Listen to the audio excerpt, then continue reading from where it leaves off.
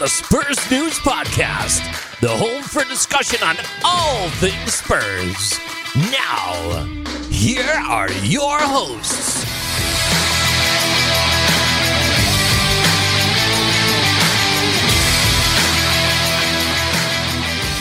Kane and Ndombele. Son's made a fabulous run, and it's Heung-min Son. Goal!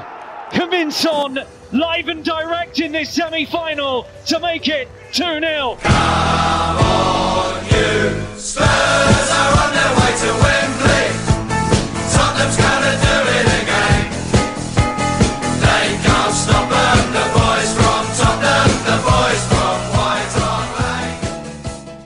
Hello and welcome to episode 117 of the Spurs News Podcast. 117 also being the number of goals we scored in the 2016-17 season. There's a little fact for you. I'm Matt, and joining me this week, I've had to get in touch with his agents, and thankfully his agent's been really helpful. The only caveat is that his lawyer has told me that I now can't call him our old name, so I'm going to have to, on behalf of his lawyer and his instructions, I'm now going to introduce to you Super Sub Stefan. How are you? Hey, how are we doing? I'm Good, so mate, glad good. he put that in there. Oh. There were some names. Well- I was getting thrown some names of what I was going to be introduced as, and I must be honest, I wasn't overly fond of a few of them. Yeah, sure. Well, we did to and fro, myself, Sam, and the lawyers, and in the end, we sort of come to a compromise that this was going to be the name for you, obviously, with your celebrity status now. That's fine. I can do super stuff. That's fine. How you getting on, mate? How I are am you? good. I'm tired. We're into the first week of 2021, and it's already taken 4 months. It's crazy. I mean, obviously, we tried not to talk about politics on this podcast. It's try to keep it strictly football. Yep. But I don't think it's quite difficult to avoid what's been going on in America over the last 24 hours, and it's kind of goodbye 2020. Here's crazy 2021 Yeah. within the first week. Everyone was like, 2020, the worst year. It can't get any crazier than this. And then 2021 was like, hold my beer. I'm even going to have Sissoko scoring goals. Okay, it's just mental this year already. I just I feel like, because surely, I mean, about sort of maybe 15 years ago, so little kind of went on in the world that, as far I know this might be my mind just kind of blurring it, but it just seems like every day you can make a meme with about 100 things that goes on in the world. I mean, it's just Every day. insane. It I mean, really is at the moment. those nutters that took over the capital yesterday in America, Washington. There's a brilliant one I've seen, and it says something like Jamiroquai and their failed attempt at a reunion. It's just brilliant. Some of just the stuff they put out there, but yeah, absolutely crazy. But from a Spurs point of view, it's not been a bad start, is it? To the year? No, I'll take the starter from this year. Yeah. It's obviously we'll start by talking about the Brentford game. It's one of those ones where, and I don't know if you were the same, and this is maybe being long in the tooth as a Spurs fan, but you kind of had a feeling that we should be all right and we should win it, but you just Almost I would not guarantees allow us a myself. loss. Yeah. Yeah, exactly. That's how you feel, don't you? The more you feel like this is in the bag, the less you feel it's in the bag. Yeah, I mean, I messaged you and Sam quarterfinals, and I was like, I really want Brentford to beat Newcastle, and then we can get them into the semis, and it'd be brilliant. And then, as I sent you guys that, they scored, and I was like, it's actually going to happen. Oh God, we're actually going to lose to Brentford in the semi-final, aren't we? Oh God. And then we haven't. And now I'm like, no. I'm still walking around singing Chaz and Dave. Yeah, I know, and we haven't sang that for a few years, have we? And it's not. I don't know what you think about this, because obviously, ever since we have beaten them, the thoughts of going to Wembley. But I wonder whether, and I know it's been a while since we played there, whether it would be an advantage to us, because it was home for nearly 2 seasons, wasn't it? Yeah, I'd like to think we've at least, if nothing else, we've got the familiarity of it all sorted out now. It shouldn't be this. It is a massive occasion. It's Tottenham Hotspur. It is the final of a competition, and it's at Wembley. So, in that sense, in that bubble, then yes, it's a massive occasion and a genuine great chance at us winning a trophy. However, the other side of it is, it's Wembley. We played there for 2 seasons. as long it doesn't matter as much to us as it would for Man City who don't play there very often. We know the dimensions of the pitch better. We know if that. So hopefully, it's almost like a home tie. I'm trying to rack my brains. There was what was the season where we lost to Man U in the semi-finals and Mourinho was manager of Man United? Yeah. I'm trying to think which season it was. Was it seven? It was the first season we was at Wembley. I think it might have been, if memory serves. Yeah, I think you're right. Because do you know what it was actually? Because I got a ticket because I went to the game and I only got a ticket because I'd been to enough games. I built up enough points, and I'd only got my season ticket that season we moved into Wembley, so it would have been that one. And even though we was playing at in inverted commas home, because it was. Because of the way it was set up, and it always is, isn't it, when you get a final or semi-final where it's literally half the stadium's one colour, half the stadium's the other colour. It kind of had a really different feel about it. It didn't kind of, although it was, I've been going to that stadium all season to watch Spurs, and this is our home ground. It felt a bit alien almost, if that makes sense. No, I get you. Yeah, you're kind of seeing it half and half instead of like majority of it just us. Yeah. And doesn't that just show you just how much of a dynamic the fans are and how much it's that has been missing since the fans haven't been allowed in? Well, that was one thing I wanted to ask about that actually, because they've moved the final back to April, haven't they? And the idea was to move the final right the way back so that they were able to have fans at the stadium. That's basically one of the ideas, was to not congest the fixture list too much and to have a chance of getting fans in the final of the Cup. Well, with everything that's happening at the moment, it's a possibility. I wouldn't say it's a very high possibility. And if there are fans there, it's going to be such a small amount of fans because of distancing and everything else. And I'm now like, I wonder how much of an effect that's going to have on, like, imagine playing a cup final and empty stadium. Yeah, no, absolutely. That's going to be, if that's what it comes down to, that's going to be insane. Yeah. I mean, obviously, everyone's got their different opinions, and I think the general consensus, the general opinion is, if fans are allowed in, it's going to be like what you said. It's just going to be a few thousand. Yeah. And I don't know. I mean, you look at, obviously, we had, was it 2,000 fans in at the Arsenal game? Yeah. And I obviously watched that on television. You could hear the fans. It wasn't. It obviously, that doesn't need saying, it was nothing like having 60,000 fans in, but it still felt like there was a bit of an atmosphere. But that's a 60,000 seater stadium. Wembley's 90,000, so if you've got like 6,000 in a 90,000, I can't imagine that's going to really make much difference. It was one of those things, isn't it? Because I live near Southend United's ground, and I know a few people that in my local area that are big Southend fans, and they were like, 2,000 fans. If we're allowed that, we've only got a 12,000 seater stadium. What's that normal capacity for Southend? About 2,000. I probably reckon it is, actually. And they're like, 2,000 fans in a 12,000 seater stadium. You spread them around enough. Like, they've only got one stand, which is 2 tiers. Everything else is single tier. So, like, if you spread 2,000 fans around that, you could, like, make it look quite good. And I'm like, but imagine trying to do that. When they tried to do that at the Tottenham Stadium. And they just used the giant stand in the south. And I looked at it and I was like, wow. Yeah. That's depressing almost. I'm like, it's fantastic that there's fans back in the ground. And at the same time, they've lumped them all together in that little section. I'm like, and then like you say, imagine 90,000 seater stadium. And like you're allowed 5,000 fans each. It's just not going to be. It's not. Well, I mean, look. For the lucky, say for example, let's pluck a figure out the air. Say they say 10,000, 5,000 for each side. For those 5,000 on each side, lucky for them, fantastic. They're going to see a cup final. Yeah. But for how much of a difference that's going to make to the atmosphere and watching on television, it's just going to make such a little effect. I think it's hardly going to seem worth it. No, and I think it's made such a difference already when you look at the games and look at the results that we've had this season. And I think that is purely down to not having the fans there. I think we're learning that a lot of teams, Liverpool at the beginning of the season, they've come out of it now, but like at the beginning of the season, how much fans do for a team. Yeah, of course. And do you know what? I've brought this up with Sam on previous podcasts as Yeah. well. And I am of the opinion that Mourinho has almost, because before, like, you know, this, I've always said with Mourinho, like, you know, he adapts his game to every team. So he'll look at the next match and he'll adapt his tactics to that match.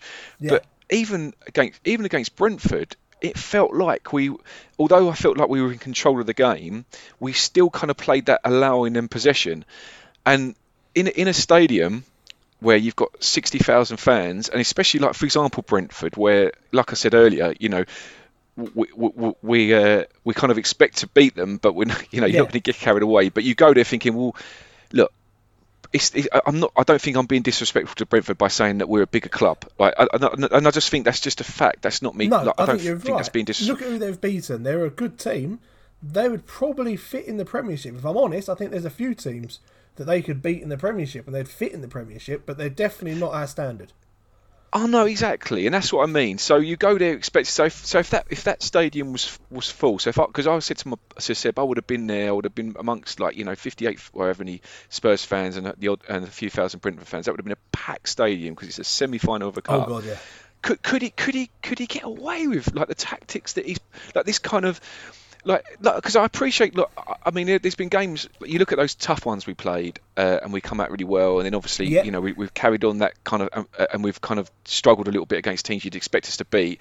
But I feel like he's kind of almost playing like this because of the fact there's no fans, and he can get away with it because he's not going to get the tension and the fans on his back when the opposition are having so much possession at home. You know, they're technically, well, they are playing away, aren't they? Yeah, I mean, there's probably games this season that you would have had booing, maybe, or at least not booing, but at least like jeering at like half time and stuff if there'd been full stadiums there because of the way we've played. It's getting points, it's getting results, but yeah, I can imagine if you had 60,000 fans there, they're going to be screaming at you, attack. Just go for it, have a shot, make the pass. And a lot of the time, he's playing this kind of, you have possession. I like it. I like it in a sense of we've got that about us where we're like, go on, you're not going to break us down. You have the ball, you ain't going to score, we're going to get you on the counter-attack. And we've seen it happen, and we've seen them score. But at the same time, it really frustrates me because I'm like, I want to see us like attack teams. Yeah. I mean, Brentford game. So we were talking about the Brentford game. A fantastic cross and a great early goal from Sissoko's header. And in my head, I'm like, right, now we can go at them. We can go get 2 or 3 more goals. This is going to be brilliant. And then like 10 minutes later, I'm sat there going, no, I forgot. No, we don't do that. We don't do that anymore. Okay. We might go get another goal because we're going to hit them on the counter. So there's probably another goal on the counter attack somewhere. Okay, it's fine. Come on. And I was messaging Sam and I was joking, like, so what's the odds on an 86-minute equaliser? And it's a joke, and it is a joke because we were going to win that game, but there was still that little bit in me of just like, if we don't kill them off, we're going to regret this. Yeah. Well, we nearly did regret it because it was only for the kneecap of the Brentford guy that it would have been 1-1. And the thing is, like, you could argue, okay, we scored 2 goals, so there's a potential we could have scored the second just like we did. But I guarantee that goal would have stood, then you would have had Brentford's towels would have gone straight up. They're like, hang on a second, we've just scored. We can do this. We can win it. We can win this. You know. So I think it would have been a completely and utterly different game if that goal had stood. Potentially, very much so. Yeah. And. Yeah. Again, it's one of those things of, would the fans have allowed that? If we had scored early like that and the fans were there, would we have gone, okay, we got this, don't worry about it? Or would the fans have been going, like, screaming at them, come on, next one, let's go, come on. Yep. I think the fans would have been screaming for it. Yeah, and you know what? I mean, like, do you go to many games yourself? I try to. I went to a couple last season. I was at Jose's first home game against Olympiacos. I was there. Pure accident, I was there for his first game. We had tickets well in advance. But yeah, I go to a few games. I went to that one and a couple of others. But I was going to say, because it's not even for me the screaming and the kind of the fans hearing that. You get the tension, don't you? Like, I've been to games before. I mean, I'm just off thinking of memory, like some of the games I've been to when I can, because it's becoming more and more of a distant memory now. But like, for example, the Boxing Day one last season, I think it was Brighton we played, and we ended up beating them 2-1, but they were winning. They were 1-0 up for a while. I think Delhi scored to equalise. But when they were 1-0 up, you could feel the tension. You could feel it. Like, you could actually feel the fans just getting, because it's just human nature, isn't it? When you're getting frustrated and you're at a game that you kind of almost expect to win, or at least be performing, and that's not happening, you get agitated. And I genuinely feel that's like it's something that just the players get. They feel like if you're surrounded by 60,000 people that are getting agitated and fed up, you're going to get that vibe, aren't you? You're going to feel that vibe. Yeah. It's got to be a thing, and so whether this, because it like you say with the game at Wembley, even we're talking like late April, and the potential that there's probably going to be a few fans there. So also, there's not going to be, by the looks of things, for the rest of the season, a full capacity stadium. No. So whether this works and plays to our advantage, obviously we're going to find out at the end of the season. But I think it's going to be more of a factor than we think, to be honest. The fact there's no fans in the stadium. Oh yeah, I think so. Let's talk about goals. The 2 goals we scored last night. We had Sissoko's early header, which I think shocked everyone that was a Spurs fan more than a Brentford fan. It was one of those ones, isn't it? Like, Reguilon's got the ball on the wing. He's whipped in this absolutely amazing cross. And my instinct's gone, Kane or Sonny are going to bury this. Yeah. And then I've suddenly realised it's Sissoko in the middle, and I'm like, oh no. It was a quality header though, wasn't it? Like, what quality? Where did that come from? Like, 2020 was crazy. Sissoko, hold my beer. What's this? He's scoring goals with his head. And it was a great header, great crossing. Reguilon is a player I very much like. I hands up, I slated him on his debut. Absolutely, I did slate him because he looked like he was jumping into tackles. He was very rash. Seemed like he was out of position. And when you sit there and you're like, oh no. Like, there was so much excitement. And then from that game, he has just gone on and on and on. And he's putting great, like that crossing. I mean, he still had that kind of the rashness in his tackle. But I think that comes more from just being an excited youngster playing football. It's enthusiasm, and we when we beat Chelsea in the Carabao Cup, and obviously it went to penalties. I remember when we scored the winning goal, he was like darting that, like he was just he's like he's fallen in love with the club straight away, and I feel like he's it's that passion he's got. He just like he's fully in. Yeah, you know what I mean, fully in. He is very much so. And sometimes that can, like you say, it can spill over to being a bit silly and being a bit rash, but he's clearly got the ability, and like you say, that cross was just pinpoint, because you look at the replay of it, and Sissoko just sort of drifts in and completely leaves all the Brentford defenders just, they're not even expecting him. I can't tell if it was fantastic movement or even the Brentford fans have gone, Sissoko. Yeah, it's just leaving. Let him just wander in. He's going over the roof. It's going over the... Oh, crap, he scored. Yeah. Well, he's clearly, his head's a lot better than his foot when it comes to, being on target. Yeah. That's I think we can take that from that goal, can't we? Yeah. If there's anything we've learned, is put the ball on his head. Yeah, exactly. Yeah, put it on his edge. Yeah, it was a bit reminiscent of the Bale goal, wasn't it, against Brighton? I think it was early in the season. He got a lot of power, didn't he, from just from his header. But yeah, it was a great goal. And then obviously, like I said earlier, we had Brentford had their goal disallowed, and literally by the knee needed cap. That. Like, there was no. Yeah. It was so tight again. Like, I generally think, without VAR, that's a goal. Yeah. Completely. So we've got to be thankful sometimes for it, I guess. Well, there you go. And also, the game before, the Stoke game, Sonny scored a completely legitimate goal. There was no VAR, and the goal was chalked off. So it was almost like a bit of a karma for that one. It balances out, I think that's saying it. Yeah. Yeah, of course it does. Yeah, and that's and again, with me and Sam have had loads of arguments about VAR and stuff, and it's frustrating when it doesn't go to your favour. But they normally, like you say, they normally balance themselves out. But thankfully we had VAR this time. But then, like you said, Sonny scores a second goal, and just, I don't know about you, probably all the millions of Spurs fans, it's just that wave of relief. You know what I mean? It's not over, but you just think, I can just sit a little bit more comfortably with 2-0 than 1-0. Yeah, it was that kind of, Yeah, just a little bit of relief. Yeah. But what kind of the moment that for me that I just was like, that's it, I can go and actually go and make myself a cup of tea now and just sit back and enjoy the rest of the game was the red card. That when they got the red card, I was like, right, okay, we can relax now. Yeah, they got the red card, and I had to I was putting the kids to bed at that point. We'd let the eldest stay up a bit later, and I was like, red card. I was like, right, that's it, game's finished. I can now I can go put the kids to bed. It's fine. I don't mind. Yeah. I know. What did you make of the red card, mate? Because it was one of those ones for me where in real time you didn't even see like there's anything had happened, but then when you watch it in slow motion, it looked vicious.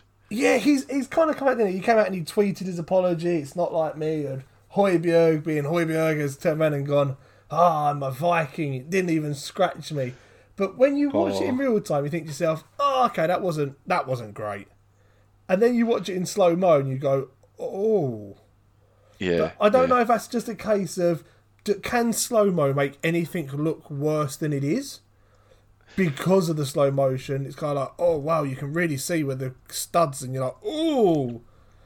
Yeah.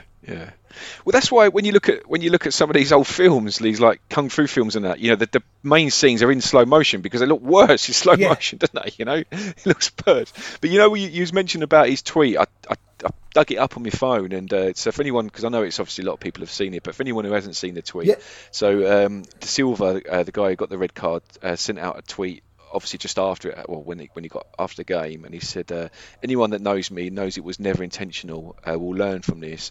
And then Højbjerg retweeted it, and he said, "Of course you didn't mean it, so don't worry. I'm a Viking and I'm fine. But you owe me a new shin pad." He says, "You have a great future ahead. Be strong and keep working hard. Best of luck to you and your team. Big hug, Pierre-Emile Højbjerg." And I thought that was really nice for him to do that. He seems like one of these people who's like a proper gentle giant. On the pitch, you do not want to mess with that bloke on the pitch. No. Off the pitch, you can imagine him giving like little old ladies hugs in the street and stuff. He's one of those sort of blokes. Yeah. Did you see the way when he was trying to get back on when Mourinho was stopping him? Oh no, I didn't. I must have been putting the kids away at that point. Yeah, he was trying to get back on the pitch, and like Mourinho was literally just like shoulder barging him. No, off! You get off of the pitch. Like you're being substituted. Like I want to get back on. He was going to tear his head off. Now we know why Mourinho growled at him originally. Yeah, exactly. Yeah. So obviously now we're through to the final, and now we know we've got Man City. Was that your choice, or would you prefer Man United? It's difficult. It's so difficult because either way, that's a real tough match.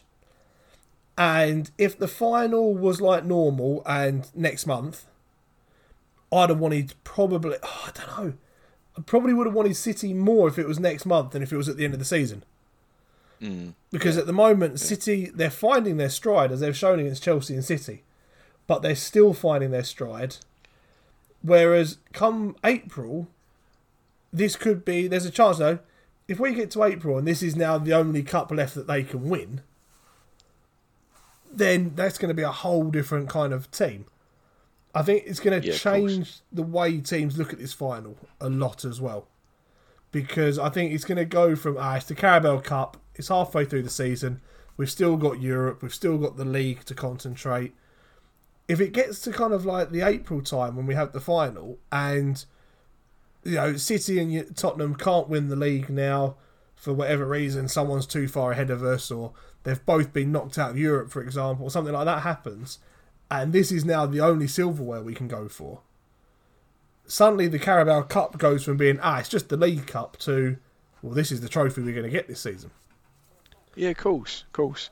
I mean, you look at it as well. Like Man City, they've won it the last 3 years in a row, so they obviously take it seriously every year. And it's of all the cups, it's probably the least important one, but it's still a major trophy. It's still, it's a trophy that it's not the Audi Cup, is it? No. It's a major trophy, we'd win it domestic if it was trophy. the Audi Cup, not a problem. We've got that on point. That cup. But yeah, I'm just, to be honest, for me, it's the way I look at it is you look at the look at this season already, and like I've got a friend of mine at work, Man United fan, and I didn't talk to him about the football because he weren't. You could tell he weren't he weren't up for talking about it when I got to work. And I always, the reason why I don't normally mention it is I think when we have a bad game, then I can say to him, mate, I never mentioned it when you got knocked out the semi-final, but I don't know if that was. No, but anyway, yeah. Nice, So nice I guy, was but no, won't work. Yeah. Do you know what I mean? But a month ago, he was going, I'm sick of this. I'm sick of the way we're playing. Now he's all smiles, like, we win our game in hand, we're top of the league. So, like the seasons, every month on month, the form's changing. So come April, it's 3.5 months' time. You don't know where both teams are. Man City could be struggling. We could be struggling. They could have half a dozen injuries like we did like the end of last season. So you never know. So I just think it's no point for me. I was thinking whoever wins. I'm not going to go, I want Man United, I want Man City. I just think whichever one we get, let's just see what happens. Let's see where we are in April, and fingers crossed it'll fall in our favour, Oh yeah, definitely fingers crossed on that one. Fingers crossed, yeah. I'll briefly mention the Leeds game as well, because I know we haven't recorded a podcast since the Leeds game. No. But I wanted to mention it because the last few podcasts, me and Sam being downbeat, are struggling. So let's talk about another win. Yeah, 2 in the year already. This is brilliant. Yeah, exactly. Yeah. I don't know. Did you manage to catch the Leeds game? I did. Yes, I did get to watch this one.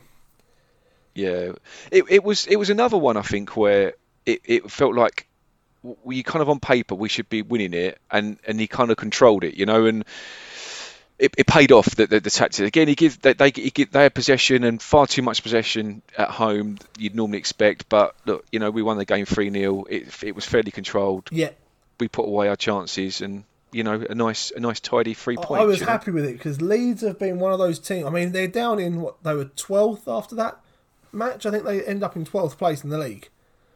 Yeah, they're level on points with Arsenal in the mid-table battle. But they're a team that are really giving a go to people. I've really enjoyed having Leeds back in the Premiership.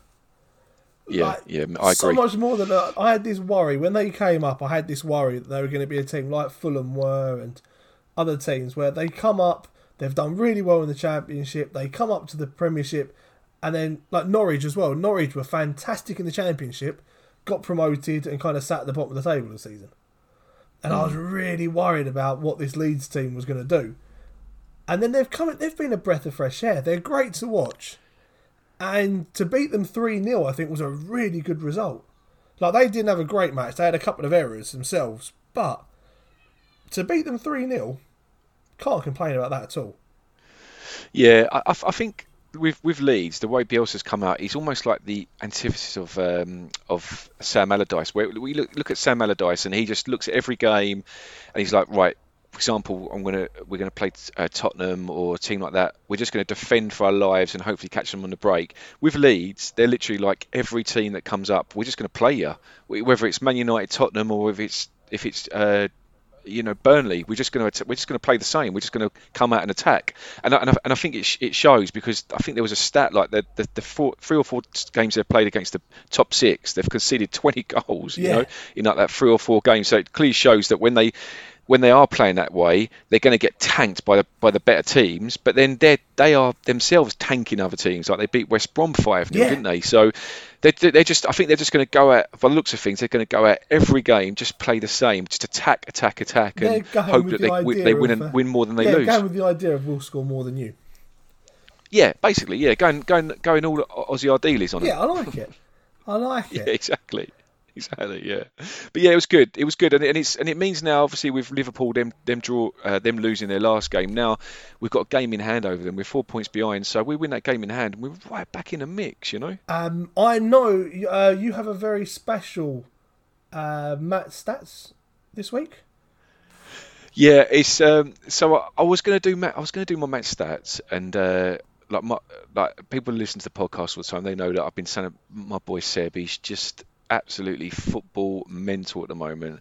Sleeps, breathes, eats football. This boy cannot get enough. He goes to bed because there's so much football on at the moment. He'll go to bed with his iPad next to him with all the football on while he's playing FIFA. He's soaking in football wherever he can, you know. Yeah. So he said to me, Dad, like, you know, because he's been listening to the podcast, sometimes I kind of select certain bits because me and Sam can occasionally swear. So I'll make sure I vet it first before he listens to it. I think we've been good so far. We're half hour in, no swearing. We've done well. We haven't sworn at all. Yeah, exactly. Part of the reason because we haven't been mentioning a certain player's name and I haven't been drinking. Yeah. But, you know, apart from that. Yes. But he asked me if he could do the stats this week. And so I was trying to think, Sebi doesn't really go with anything, does it? There's nothing like, you know, Matt's stats sort of goes really nicely. So I said, look, just record something. So he actually called it Sebi's Facts You Might Not Know. So it's a bit more long-winded than Matt's stats. But I like it, though. These are Sebi's Facts You Might Not Know. Welcome to Sebi's Facts You Might Not Know. Sonny's old team was Leverkusen.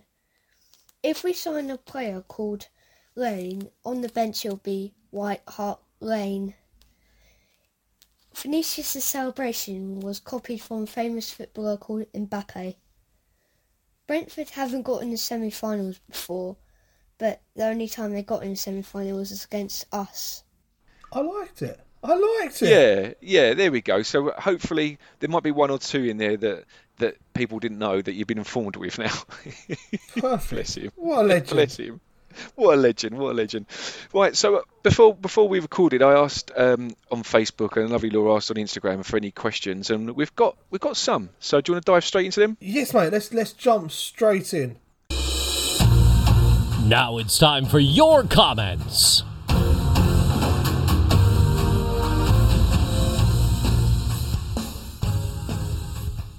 Right, I'll bring them up. Here we go. I'm doing the same now. Like, oh, quick. So on the Facebook page, we got a couple of questions. First one is from Ryan Miller. So he's saying, if Lloris was to leave Spurs for PSG, who would be your realistic choice to replace him in goal? I think, is it Onana from Ajax? Is that how you pronounce it? Goalkeeper? Yeah, Onana's a good shout. Yeah, Onana would be a great long-term successor. Now, I've got to be honest. I don't follow Dutch football. The only kind of experience I've got with him is obviously when we played him, you know, and such a glorious game that was, the second one. But I've sort of had a little look into looked into him and looked into his career, and he has been courted by a lot of big European teams. Mm-hmm. And I mean, looking at stats, I mean, in the Champions League last season, he ranked first for goals prevented, which was 5.27, and also the highest save percentage, 82, at the competition stopper. So he was basically one of the best goalkeepers in the Champions League. You know, which is bad. Really not bad going, is it? You know, so he's no mug in goal, is he? No. You know. What would you? I don't know. I mean, I don't really want to see Lloris go. I know he's coming to the sort of autumn winter of his career, but I don't think he'd be a bad shot. Being at PSG, I can kind of almost see it happening though. Do you think he'll go? I could imagine if Poch was to. I mean, the money that PSG have got and the fact of going back home to France and stuff, I do wonder if there's a possible lure there now that Poch is there and knows him and stuff. But I hope we get another couple of seasons out of him at Spurs. Yeah, I mean, what is he now? He's 34 now, isn't he? So yeah, he's definitely in his 30s. Yeah. Yeah, he's always been. I mean, he's always been one of the best goalkeepers. I mean, look, you know, the guy's a World Cup winner. You know, he's a fantastic he's always going to be goalkeeper, completely up there. You know, and his shot stopping. I've always, if I was going to be super critical of anything, the one thing I think is always sort of disappointed me is possibly his distribution has never been. I don't think his distribution has ever been world class, but his shot stopping is, for me, it's always been world class. You know? Yeah, he makes the odd mistake, but then every goalkeeper does. I think every player does, but being a goalkeeper, you kind of highlighted more on your mistakes, didn't you? But yeah. As a long-term replacement, I mean, personally, I would love to see us go to United and get Dean Henderson and be like, okay, mate, here's your number one shirt that you're after. If Hugo's gone, Dean Henderson, be our number one goalkeeper. Off you go, kid. Because he's a very, very talented young lad. Yeah, yeah. Failing that, Pope, actually. Oh, yeah, really that's not like a bad Pope. shout, you know? It's not a bad shout. And in Football Manager, it's normally Jordan Pickford for me that takes over from Hugo in goal. Right. But that's Football Manager and not real. But yeah, I think Pope would be a good option. Yeah. I mean, do you know, talking about distribution, actually, did you, that goalkeeper they had yesterday, the Brentford goalkeeper, his distribution was mental. Like he's absolutely fantastic, you know. Like obviously his shot stopping wasn't as good, you know, but really good distribution, like, you know. Yeah. But yeah, I don't know. Let's see with Lloris, like, you know, maybe he's been at the club for a long time. Yeah. And I don't know. I'd be gutted. It's be a bit like seeing Vertonghen go. I mean, I know probably Vertonghen, like, still with not goalkeepers, over that, they can last a bit longer. Not over that. Yeah, you'd be gutted, but you kind of almost don't want to. I don't know. I don't really want to. I don't want to deny it. If he wants to go home and he's coming to the autumn of his career, do you know what I mean? I don't know. I'll be gutted, but not as gutted as some of the big players. Like I've said this before. Like, you know, if you ever see Kane or like some of those, or Sonny. I mean, because obviously there's all those stupid rumours coming out about him going to Real Madrid. Do you know what I mean? But Sonny's they're the off kind to of players. Madrid and Kane's off to Man City, apparently. Yeah. Load of rubbish. Yeah. I think, yeah, no, I know I've heard absolutely. Sam say it before on the podcast, but really do, this year as much as any, January transfer market, just don't believe anything unless it comes out of the club or this podcast. Yeah, completely. Yeah, agree with you, mate. Agree with you. There's just so much, like, we can send anyone to anyone. Like, Dele Alli's going to PSG, and we're about to sign Sergio Ramos because he still gets on with Jose Mourinho. And no, just don't believe any of it until the club actually say it. Yeah, completely agree. Right, the second one we got here is from our friend Alpesh. I haven't heard from him for a while, actually.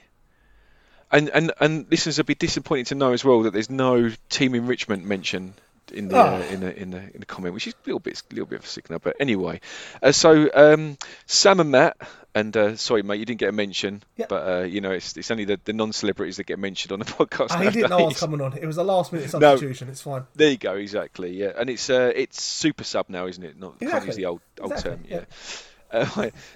Good afternoon. Happy new ghost year. I don't know if that word has randomly appeared or. Anyway, I'm looking at my phone trying to work out what ghost could be a correction for. Yeah, new ghost year. Anyway, after getting into the Cara Cup final, do you think the team mentality will be to take it easy in the cup competitions as we have this final in our back pocket, even though we haven't won it? I know Jose won't stand for it, but we as Spurs have the tendency to do this.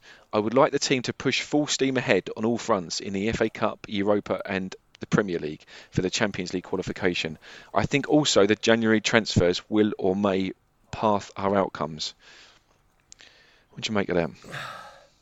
I hope not. I really hope that we kind of kick on and we go to a case of, well, let's win as many trophies as we can and get to as many finals as we can, instead of just, we've got a final under our belt, we'll be fine.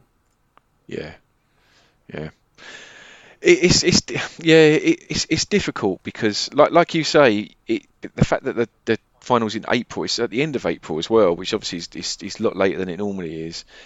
So I don't know if it would affect their mentality. I don't like. I think, like Alpesh says, Jose won't allow it, will he? I just don't think he'll allow it. No, I really hope not. And I say no, I just don't think he will allow it. No, I really don't. Mourinho is. I've said this before, and the reason Mourinho is so good for Spurs at the moment is because Mourinho does not care what club he's at. Mourinho cares about the Jose brand, so to speak. Yeah, and completely. The Jose brand is, I'm one of the best managers in the world. I win trophies wherever I go. He could be at Chelsea, Real Madrid, Inter Milan, winning big titles. I reckon he could probably go to West Brom, and he would still demand silverware. Yeah. You know, he's one of those managers, so I don't think he would ever allow us to then be in the mentality of, it's only January, we've got, 5 months left of the season? Yeah, of course. Can you imagine this whole, don't worry lads, we've got a final coming up? Yeah. No, yeah. hope not. I think the thing is as well, you look at some of the players we've got. I mean, Kane will always be the one that springs to mind immediately. Like, you know, Kane's not going. Kane, I don't think, has the mentality of, you know, I'd be happy with a League Cup. Like, you know, you can see Kane's desperate to win big trophies with us. But then you look at some of the other players he's brought in, like Højbjerg, for example. I know we've talked about him earlier, and I don't think these kind of players would have that mentality anyway. You know, like they've come, like Højbjerg especially. You know, he's come to Spurs. He's given up being the captain of a very good Premier League team because he wants to step. He wants to work under Mourinho, and I think he wants to win big things. So, like, you know, and again, this is I don't mean this as a disrespectful thing, but, you know, at Southampton, it could be the League Cup could be something that, I mean, way they're playing and won by the Premier League, do you know what I mean? Stranger things have happened, but they're like a League Cup would be sort of what they'd be looking to attain, look to get, and they'd be happy with that. And I'm not saying that we're trophy laden and, you know, it's only a League Cup, but you'd hope to think that the players we've got at the club would be happy with a League Cup, but they want more than that. It's not the, you know, they're not going to just settle for that, you know. Yeah, I really hope not. We'll see. So we've got some questions on Instagram as well. First one is from Alfie Johnson 07. Yep. And he said, "I'd like to hear some stuff about Dele Alli and Skriniar." That's it. Very demanding. Yeah. Okay. Dele Alli, he is a English midfield footballer. He has represented England numerous times, scored a few goals. Probably best known for a goal against Crystal Palace and doing a celebration with his hand over his eye that caused like the entire world to try and distort their wrists. I only remember that because the other day I was playing FIFA, and for some reason one of his goal celebrations is he still does that thing. No way, that's so cool. It's last year's FIFA, to be fair. It's not this year. I haven't got this year's yet. But he still does the hand thing. I was like, oh my God, I remember trying to break my wrist trying to do that thing. Yeah. So that's Dele Alli. I'm stuck with Dele. I have a real affection for him. He joined us as a real young lad. I really enjoy watching Dele play. He's not been good for about a season. Maybe slightly more. He's been good, but he's not been his standard. When he has played recently for us, I think he's looked hungry. Like, he's wanted to show himself up. He looked good, I think. And then Mourinho comes out and kind of slates him as the reason that we conceded a goal. Completely ignoring the fact that it went back to their goalkeeper and through our entire team after he lost possession. So I don't know if it's just a case of Dele and Mourinho are not working, and Mourinho does seem to have a player at every team that he clashes with. Luke Shaw and Pogba at United, Casillas at Real Madrid. I'm hoping Dele's not just that person, because we thought it was Ndombele last season. I think if he can get a loan move out to a decent team for the rest of the season, just to bring his confidence up. He looks so devoid of confidence. I wouldn't say no to a loan deal. If he's not going to get in the squads and playing matches for us this season, let the kid go on loan, get some match time, get some confidence back, and give him the chance to show a girl next season. What about yourself? Yeah. I think, like you say, we've got a lot of sentiment for Dele, haven't we? Because, you know, like you say, he came to Spurs as an 18-year-old, just hit the ground absolutely running. There was no settling in. This guy was like a Premier League football player from day one. You know, he's come from like MK Dons, I think we were in League One at the time. 18 years old.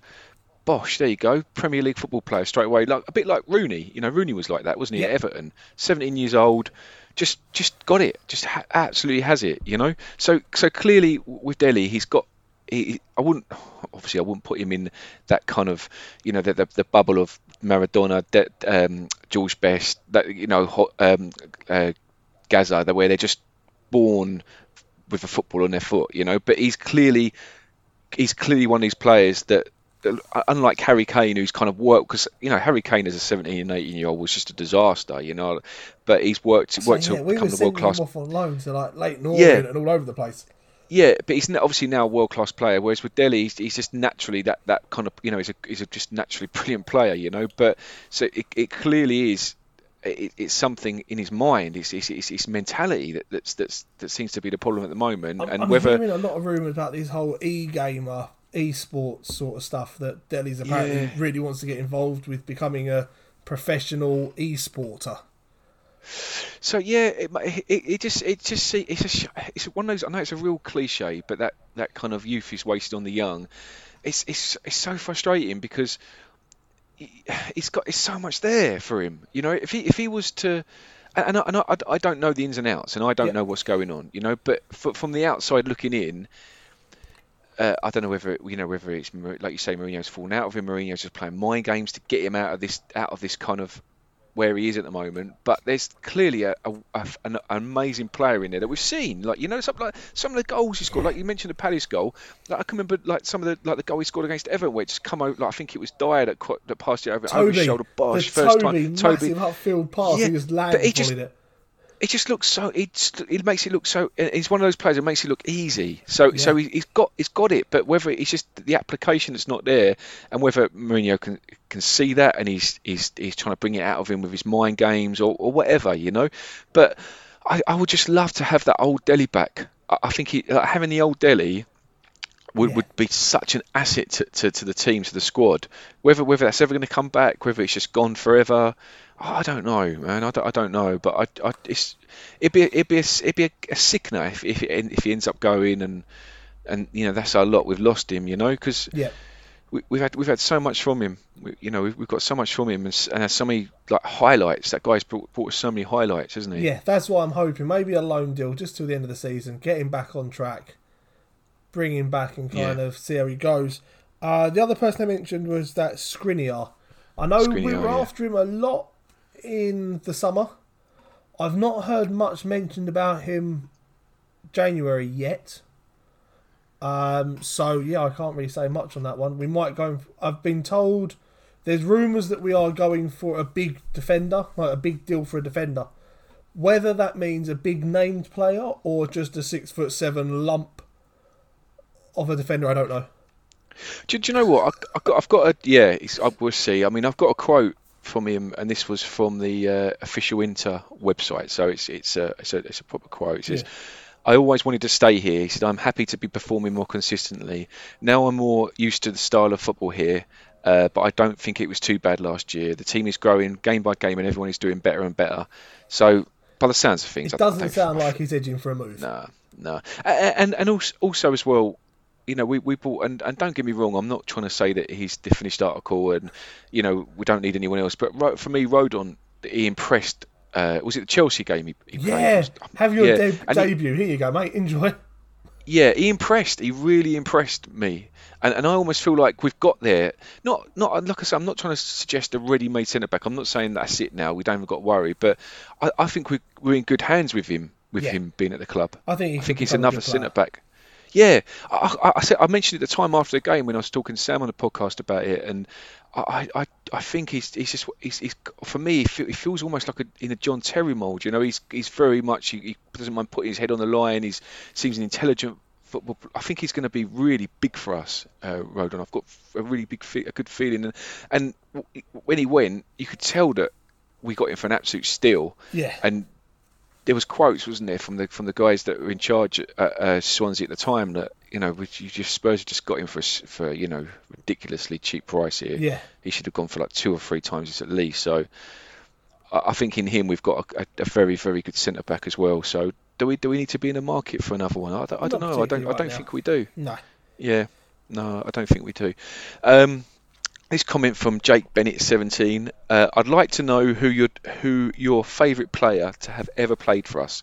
Mine is one who has played for us very recently, Moussa Dembele. Love the guy. Thought he was such a great player for us. Loved the way he played, and after he left, a lot of people realised how important he was. And honours mentions for the King, Defoe, Keane, Teddy, and not going to lie, loved Benny Asuakoto and Crankshire. Yeah, I don't know if I'd say they were my best ever players, but they were. Akoto, just for his nuttiness. He was mental, and I loved him. I mean, I know I've mentioned it before, but that picture on social media of him with the homeless guy, I mean, that just summed the guy up, didn't it? Yeah, guy was mental. Yeah, just like some random homeless man. He's just like, take a selfie of me with him. That'd be funny. It was crazy. He scored a couple of absolute belters as well, and then Yeah, did he like did, nothing yeah. for a season. Yeah. No, exactly. Yeah, he was a bit like that. And did he even say? I remember. I'm sure there was a quote once where he said, "I don't even like football." Yeah, I don't like football. It's just me job. How many people really like a job? It's just like, Right, okay, mate. because I always talk about like players like Sonny and Defoe who I guarantee would have played the football for nothing. They would have easily played it for free. Yeah. Obviously, Asa Okota was the complete opposite Yep. end of the spectrum for that. Oh yeah, yeah. Sonny would turn around and go, "What's the minimum wage?" Yep, I'll take it. I'll I'll take play it. Yeah. football. Asa Okota Yeah. was like, "Give me another 10 grand." Why? Because I don't like football. I don't like football. It's brilliant. At least, I mean, there's something to be said for his honesty, but it's still like, you'd rather have players playing that actually love the game. When You'd like to think so, yeah. Bless him. Go on. Who is your favourite? Not best ever player, but who's your favourite? Oh no, wait. Who is your favourite ever player? He says, yeah. Go on. Who's your favourite ever player? Well, to be honest, I mean, I've probably said, I've been asked. I think we've been asked the Yeah. question maybe half a dozen times. So I apologise to people who've heard this answer loads of times. But for the benefit of Jake, it's Hoddle for me. It's because growing up watching him as a boy, just like he is the reason, more or less. He is the reason why I fell in love with Spurs. Yeah, because. He was just such an amazing player, and like I've always said, like I had a picture of him above my bed on the wall, and just used to idolise him. Yeah. Like, idolise him, and it just now I see it in Seb, the way he idolises Spurs and he's obsessed with football. Hoddle was for me in that era. He's the one who got me obsessed like my boy's obsessed now. Nice. How about you, Teddy Sheringham. Teddy? Teddy. Followed by Pavlyuchenko. I don't even know why. Like, I don't even know why I adore Pavlyuchenko the way I do. I don't understand. It's like Helder Postiga. Helder Postiga for me. I bloody love that bloke. Why did you love him? No idea.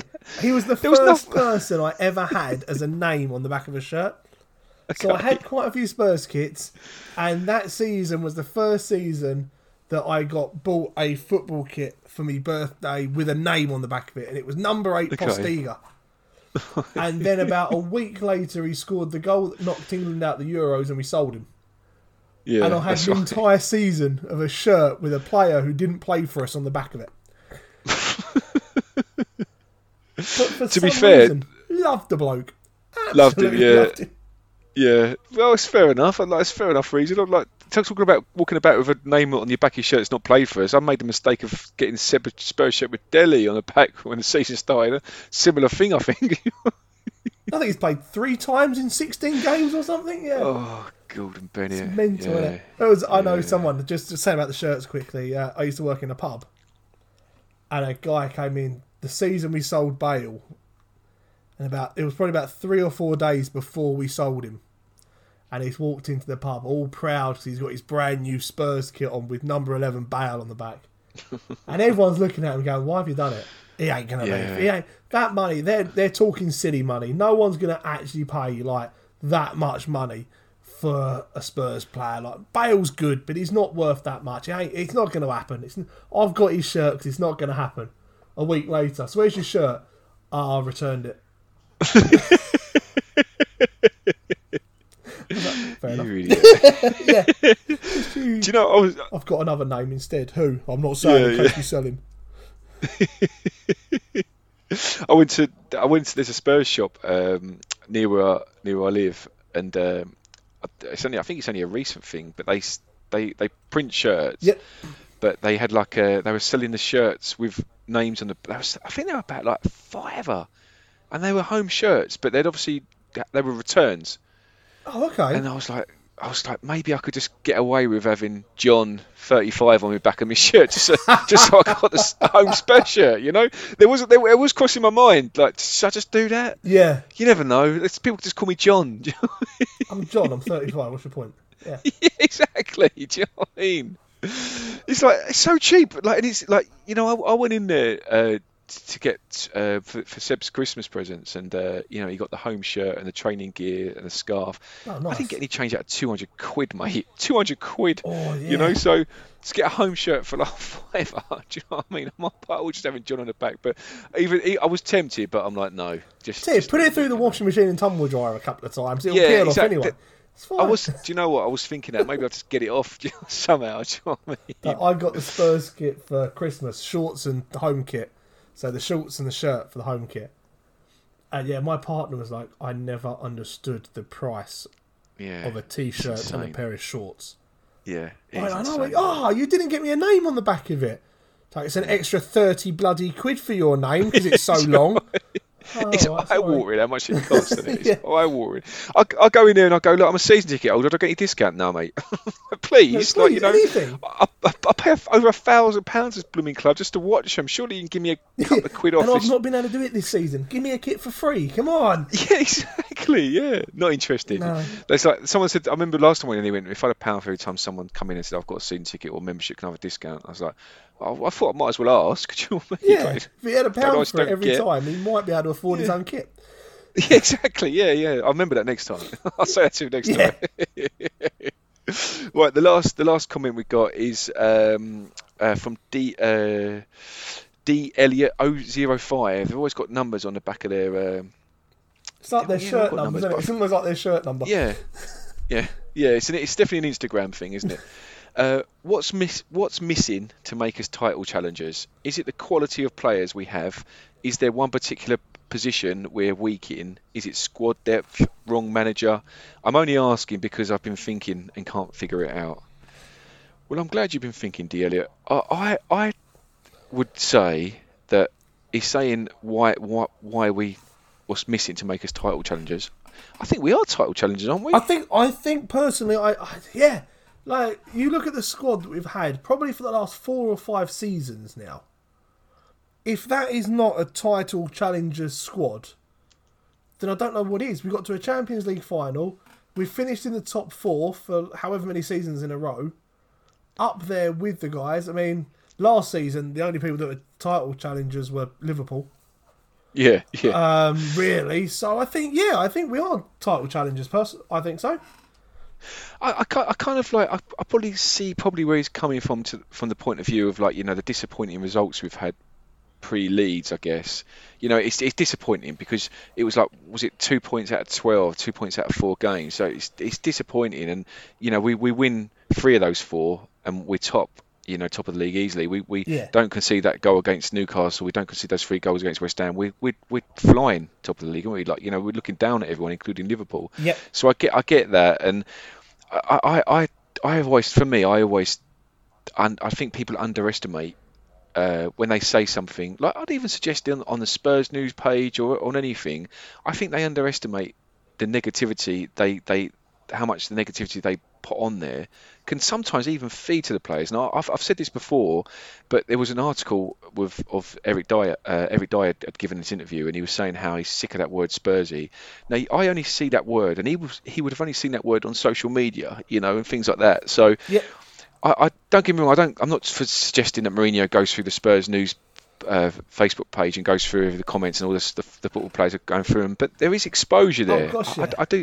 I do think there's exposure, and it frustrates me sometimes, and it's almost like this vicious circle. Like, we have a couple of disappointing results on social media. We're a laughing stock. This is ridiculous. We're a joke. I love that saying. We're a laughing stock. We're a laughing stock. My favourite one. Yeah. How did we ever think we was ever going to get anywhere? How did anyone even think we were going to win the league? And I appreciate that most of these comments are made post game and when you're angry and you're pissed off and you haven't had time to reflect. I understand that. Yeah. But I feel like we're caught in this vicious circle of it. It's just we're just this self-inflicting negativity and misery, and it's like we're never going to win anything. And then we don't win anything there. That proves we're not going to win anything. But maybe if you didn't say that, then maybe the. I don't know. I'm more like Liverpool fans, where at the start of every season they go, "This is the year." Yeah, this is the year we're going to win everything, and at the end of the season go, next year, that's the year we're going to win everything. Yeah. If we could do that instead, we'd be laughing. I genuinely, like, I don't want to sound all hippie and like, the power of put them on the mind, man. But I just feel like it's almost like we've got this thing, like, you know, and you know, I read, like, obviously being on the page, I read the comments, and it's frustrating, and Sam actually highlighted something the other. I can't remember what game it was. I can't remember who we lost to, or it might have been the Wolves draw, or something where there was goal scored and goal conceded, and in the goal scored there was something like 25 comments. Goal conceded, 380 comments. Oh, you know, yeah, everyone loves it just negative. Yeah, it's so frustrating. It really is frustrating, and so I wonder that's how more much. just like a human thing as well, though, than a Spurs thing. Yeah, no, But I get that. Why I celebrate something get that good too. when you can moan about something bad? I mean, yeah, Yeah, it frustrates no, of course, the hell but out of me. That does. but I just feel like it's a mentality thing that if we can shake off as fans and possibly get it towards the team, the squad, we've had the ability there for years to win things. Yeah. And I don't know. I just it's almost like something needs to be unlocked, you know. And I don't know what it is, but I think I just if it can be unlocked at any point soon, then I think we'd be flying. Yeah. You know, we've been. I don't know. I mean, if you want a bit of positivity, just remember one thing.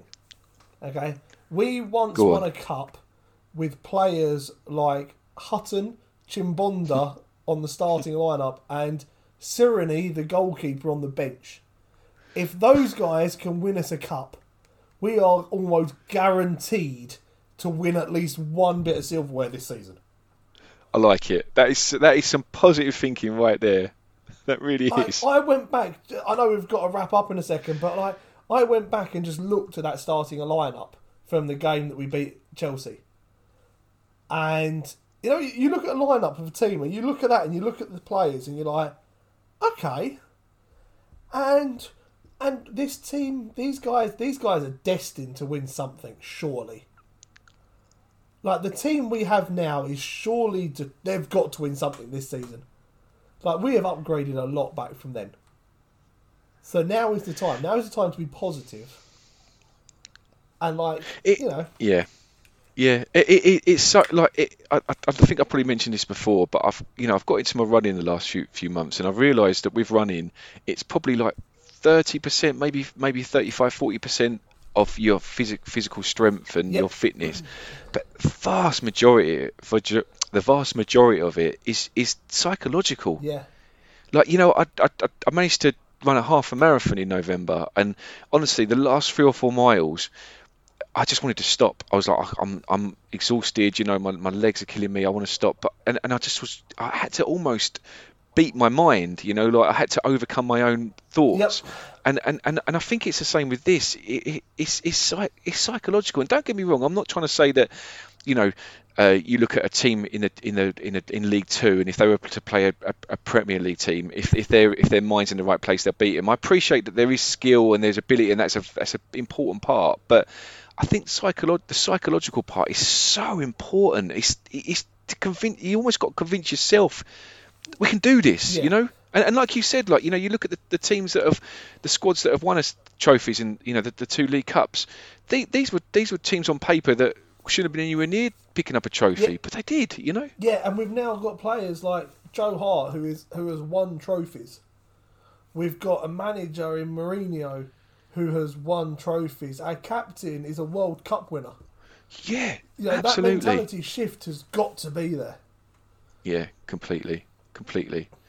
But listen, I'm glad we finished on a positive. Yeah, note. exactly. Exactly. And we're feeling positive. 2 wins in the year. We're back loving Spurs again. Exactly. We're back and our feeling. Next game is against a non-league team, so I'm reckoning 5-0. Oh, Jesus Christ! Oh God, mate, you said it.